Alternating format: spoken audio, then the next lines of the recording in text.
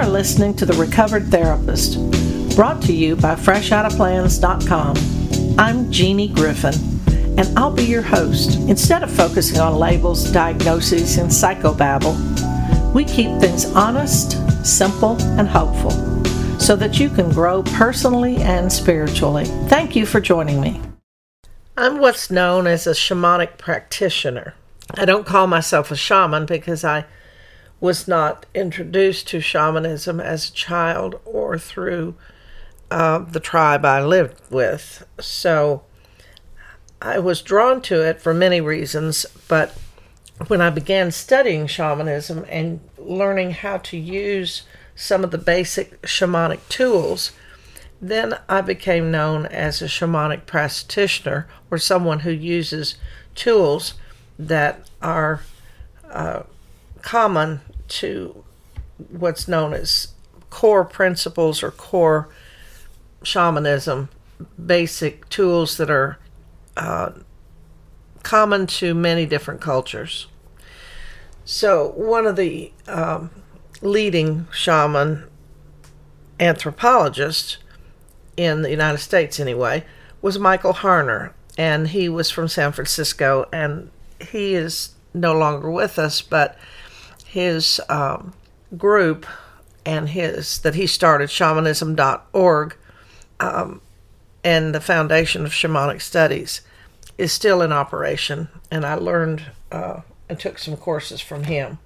Another mentor of mine is Sandra Ingerman, and I have learned a lot through her and going to her classes. And then a woman in Topanga that I studied with for 3 years, Valerie Wolf, taught me my initial understanding and practices of shamanism. So today I want to review what a shaman does, or a shamanic practitioner does, and what they believe about illness. So according to general consensus, illness is a result of a spiritual condition, and there are usually 4 kinds of shamanic illnesses. One is a power loss. So the remedy for that is a power animal or a power spirit retrieval. And the shaman goes into an altered state and finds where this power animal was split off or where it's hiding, and ask if it wants to be returned, and if so, then does a procedure to bring the part back, the power animal back to the patient or the client, and with it brings back all the attributes or the characteristics of that animal spirit. And once the animal spirit has agreed to be returned, and the shamanic practitioner has gathered the animal spirit up, it is blown into the client or patient's heart and top of the head. Now, the practice through which that happens is known as a shamanic journey.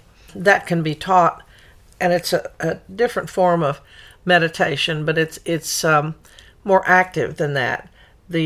When I teach people how to do a shamanic journey, it's so that they can gain guidance from the visible and invisible spirit guides that have come to help them at this time in their journey.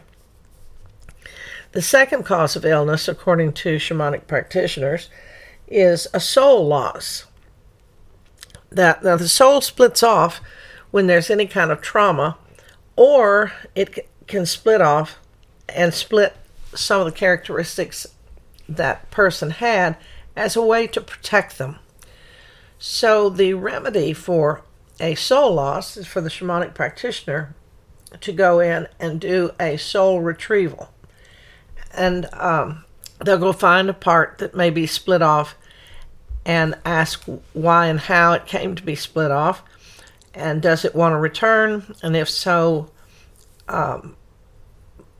who's guarding it, what spirit guides are guarding it, and will they release the soul to the practitioner so that she can blow it back into the client's heart and or head.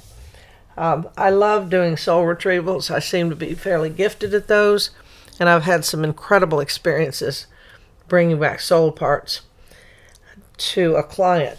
As I said, they're split off sometimes during trauma, shock, and that can be even operations where the soul does not like shock or pain or trauma. So if you're in a car wreck, the soul may split off. If you're getting ready to go into surgery, the soul may split off. Which brings me to remind you that when you have do any kind of meditation where you might actually, your energy might leave your body, or if you're getting ready to go into surgery or something like that, always ask an animal spirit, an angel, or one of your relatives that you love, or any kind of loved one that has crossed over, to stand by your body and guard it until your energy or your soul comes back. The third kind of illness, according to shamanic practitioners, is an intrusion. Now, we all have had many of those, because that's when somebody sends us a ill will, and it can be just somebody cusses at us as we're going down the highway. Somebody wishes us ill will. It can stick in our bodies in the form of something that doesn't belong, and it doesn't look like it should be in the body. So the practitioner's remedy is to scan the body with hand and intuition and see if there's anything that shouldn't be there. Like, for instance, they're scanning your leg and all of a sudden they see something in the knee that doesn't fit. Maybe it could be, any kind of like a nest of bees, or something that's like, well, what on earth is this doing here? And it can be nothing but an intrusive thought in the form of taking on another form.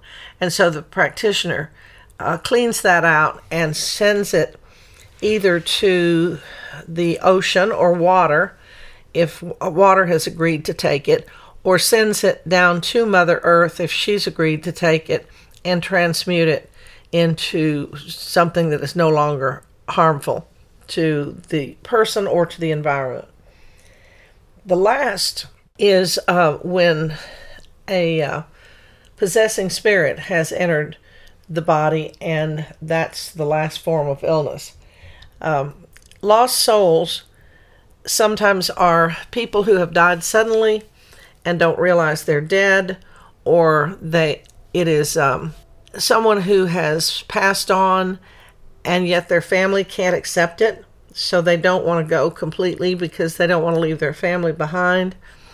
And what happens is the remedy for that is the practitioner does what's known as a psychopomp, and its exercise is to help the spirit move on and go toward the general white light or spirit light of the Creator, and helps it make its transition.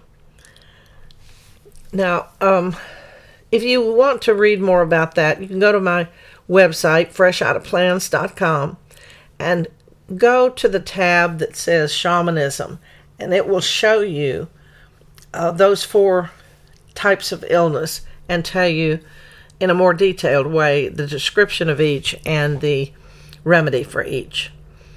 If you would like to experience a soul retrieval or any of those, you can contact me by way of my website. I hope you're having a really nice day. Thank you for listening to The Recovered Therapist, where we keep topics honest, simple, and hopeful. I love you. There's not a damn thing you can do about it. Until next time.